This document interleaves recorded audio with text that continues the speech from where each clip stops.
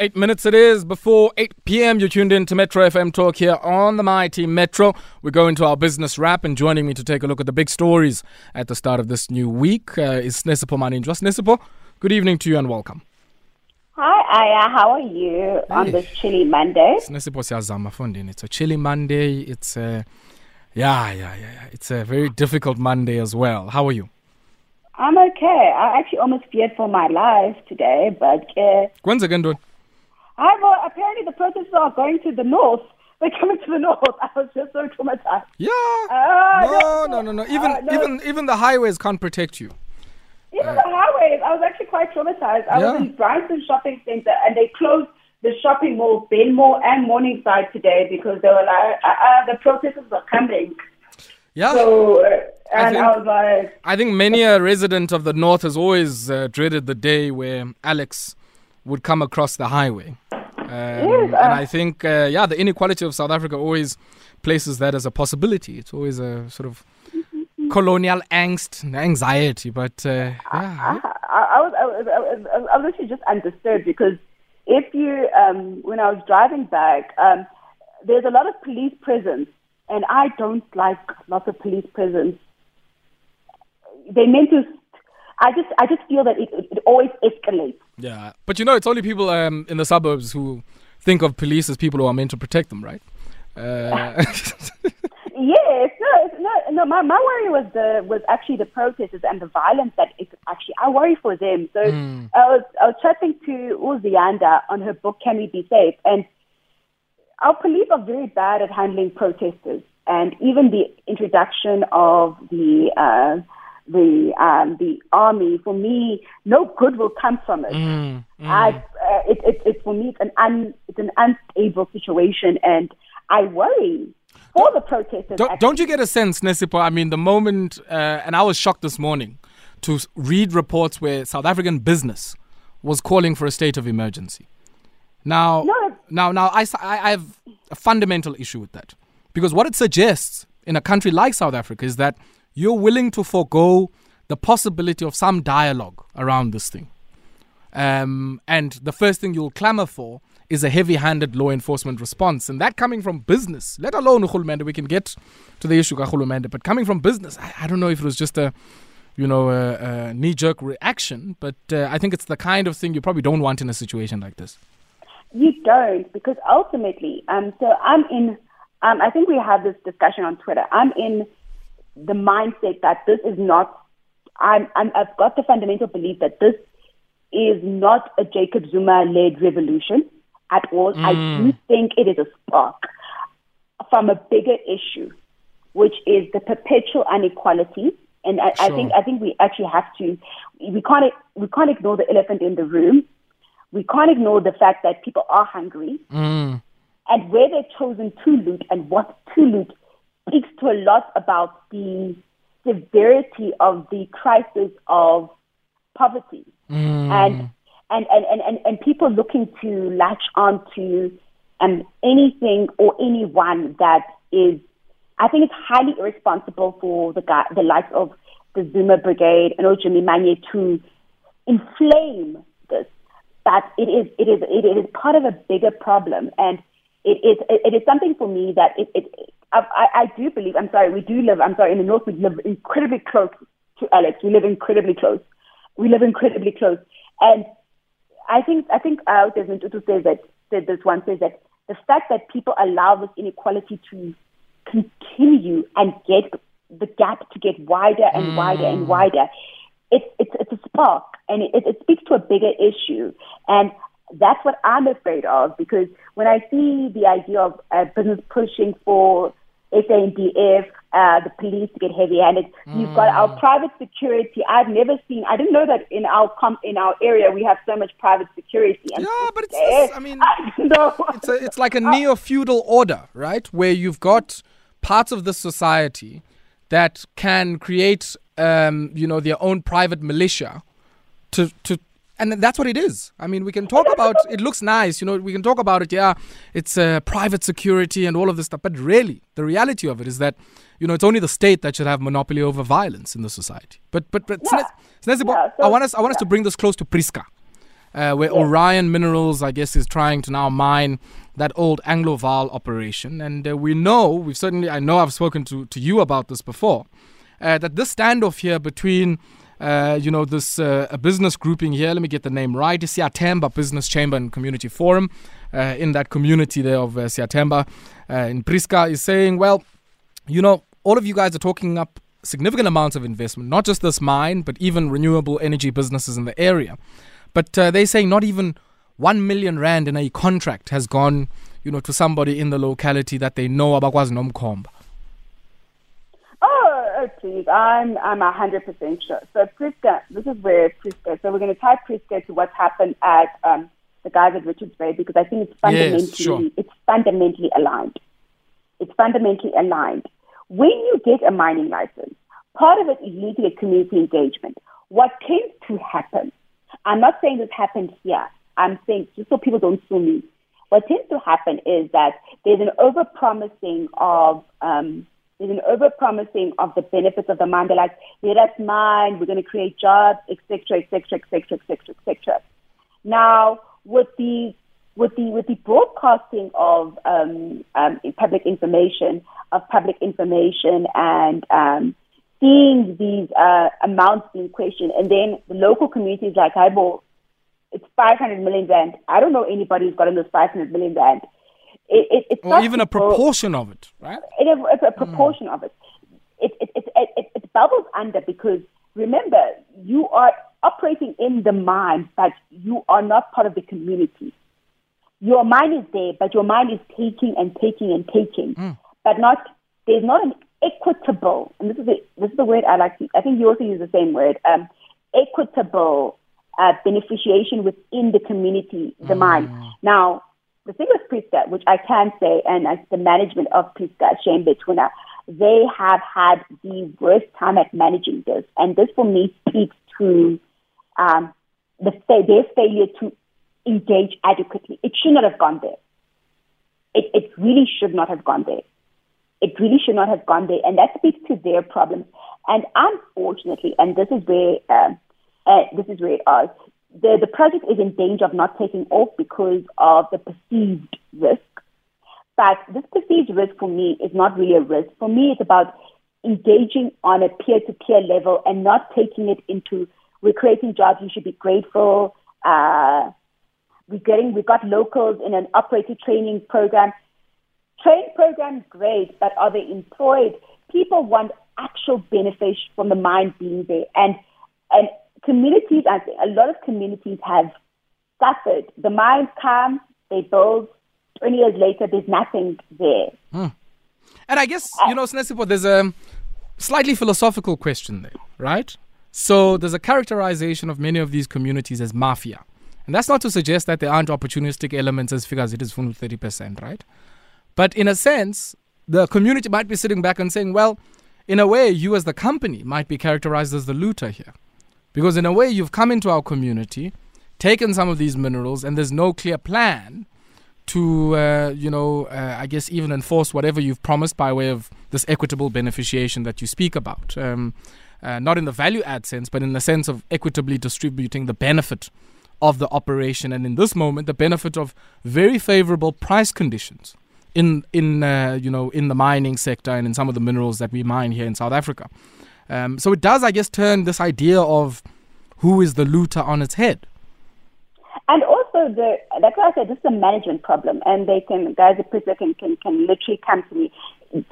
The way that they're characterizing their engagement is, for me, self-defeating. You are on their land, you are in their area, and you call them thugs. The way you describe them.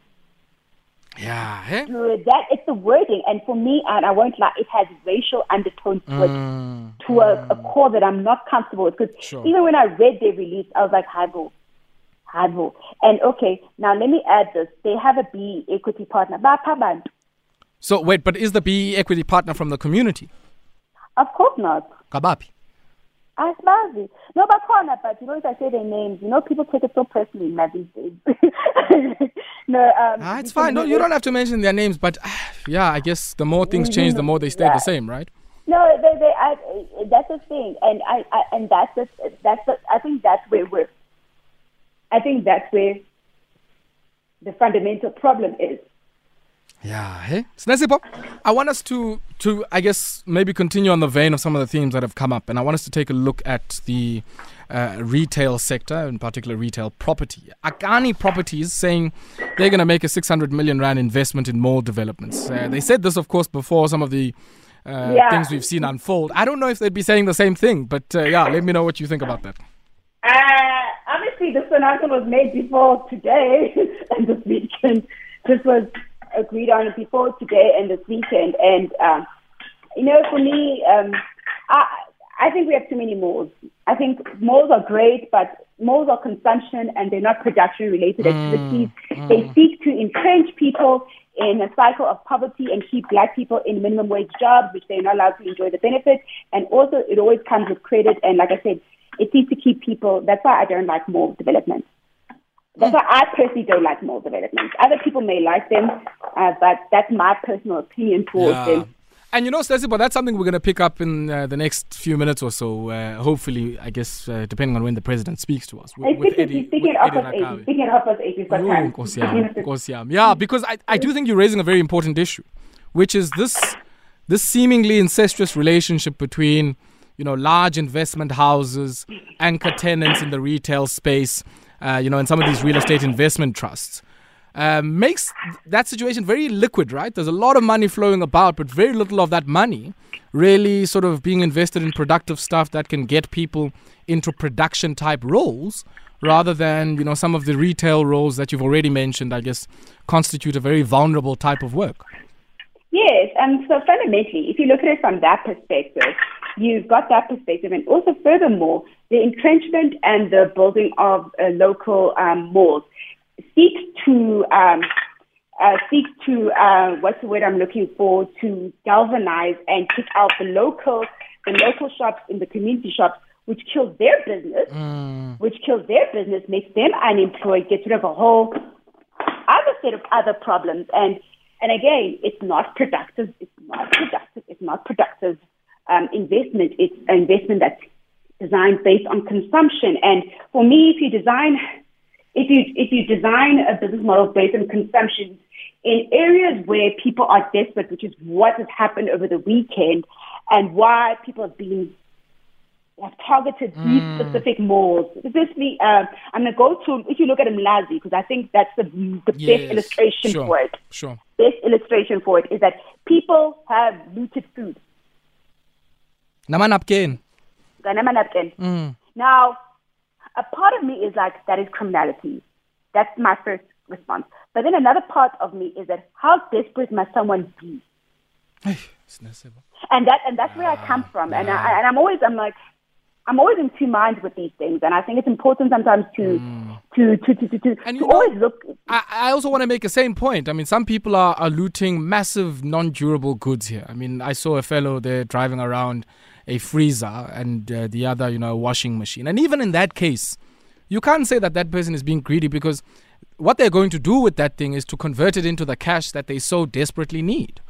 And I mean, but I think the other dimensions, Sinesipho, maybe I'd like to hear your view on is, when we look at all of these things and how they've unfolded. I mean, over the weekend, one of the things that, I was suggesting was there's a particular type of capital that is being hit by this. And it's if you think about the trucks, if you think about, some of the goods and services and product that is being affected here, it's not finance capital that is taking a massive knock here. In a way, it's largely, capital in the real economy that's producing stuff, glass, alcohol, transporting goods in the logistics sector. And sadly, many of those are emerging, African and black entrepreneurs, abazamelayo. And I guess for me, that's really the sad and ironic tale in this entire story. So I think it was, I'm not sure if it was either ENCA or SABC News. I was watching them interview one of the truckers who does a logistics business, and they were burning his truck. I literally cried from watching him. I cried. My heart broke in so many pieces, because he, at one hand, you could hear he understands the frustration, but at another hand, he is not their enemy. And that is what anarchy is coming from. It's a position of anarchy, desperation, tipping point, all melting. It's a melting pot of activities. That's why I'm very clear about saying these are not pro-Zuma marches. These have very little to do. It is desperation. Yeah, and also the spontaneity of it. I mean, it's not like there's a list of demands here that say, look, one group is saying, yes, these are our demands. But I don't know if that coalesces into like a program. And maybe, we shouldn't be expecting a program. But I think the point I'm trying to make is that, every situation, people can be mobilized for good and they can be mobilized for bad as well. And my fear is that, something like this becomes, I hate to use this word, hijacked by particular elements. It is being hijacked. And that has already happened. I mean, not only just the criminal elements, but I think there's a bigger question around the direction this takes on and who determines that. Because Akani level of organization up there is very sophisticated and that is very well resourced and underwritten. Yes, it is. So you've got to look at it. So I think we tweeted about this on Saturday, was that in KZN specifically, and the deterrent of service delivery and the increase in poverty within the KZN region has taken place over the last decade due to the change in administration. There have been protests in KZN. There's been more heightened xenophobic attacks within KZN. These have now splintered off to now where they're threatening my dear Santa North, the Santa North, and they've been and for me it's attention seeking. You hear the likes of the Jacob Zuma Brigade. Then you also have today Commander-in-Chief also looking to add Bando. Julius. Okay, sure. Commander-in-Chief adding fuel to the fire, and then you've got the added criminality where specific things are being stolen. You've got it, and the criminality. So it's a melting pot of things. And for me, I worry about our army being involved in this because all I can see is innocent people dying. Yeah, that's all I can see. That's all I can see. Before we let you go, man, let's go to Nigeria, where it seems the operations there of one Dangote-driven operation, not by Aliko Dangote, but by his brother Sani Dangote, 1,200-ton-a-day processing plant for tomatoes is working at less than 20% capacity or around there, largely because they can't get the feedstock, which is like tomatoes, in enough supply. I mean, this is a typical example, actually, of when localization doesn't factor in some of the things you might have to do on the financial side of things to be able to give people more space, more credit, so that they can produce more. This is project finance gone wrong. It's literally the number one thing when you're manufacturing. Number one, feedstock. It's the number one thing, and what exactly would enable it. So, unfortunately, when I was reading up on it, the amount of money they spent on this thing, it's an elephant. It's a white elephant, because ultimately, for it to make economic sense, they need more feedstock. For them to get more feedstock, you need to assist the farmers in the front end. So ultimately, for him to solve problem number, which is the feedstock, for them to solve the profitability issue, they need to address the feedstock. And you can only address the feedstock issue if you assist the farming and look to grow that scale-wise. If you don't scale that up to a level, you have to scale it up to 3 times more than it currently is for your plant to make money. So unless you address, and it's what you call development done incorrectly. So there's a project finance fail. It's when you don't address it. You've got this great idea, like, oh my God, we're going to be building this, and it's going to be producing this, without considering the entire value chain. Nice. And the thing is that Dangote is not, just because it's rich doesn't mean you get it right all the time. And unfortunately, I think we know the solution. But for the solution to take hold, it's when you do development in isolation. It's when you want to be a rock star. Sure. And that's what it is, because it's literally the biggest tomato processing plant. This thing is massive. And of course, I mean, it was responding to like massive imports of things, anything from like tomato sauce to tomato paste and whatever in Nigeria. And now it does seem that, I guess, without any intervention from the central bank, it might yeah, it might have been turned on its head. You've got to boost the tomato crop. You have to. Exactly. And the thing is that, and sometimes when people look at, why do we import this? We could make it internally without thinking it through. Why can't we? Hey, Sinesipho, let's leave it there. It's always a pleasure catching up with you, and thank you very much for your time. Always. Sinesipho Maninjwa there, independent market commentator and analyst, helping us there with our wrap of the top business stories. We're going to take a brief break now. And it seems now the address by the president will happen at past. We're going to take a brief break now. And when we come back, Eddie Rakabe, who's an economist, writer and a researcher, is my next guest.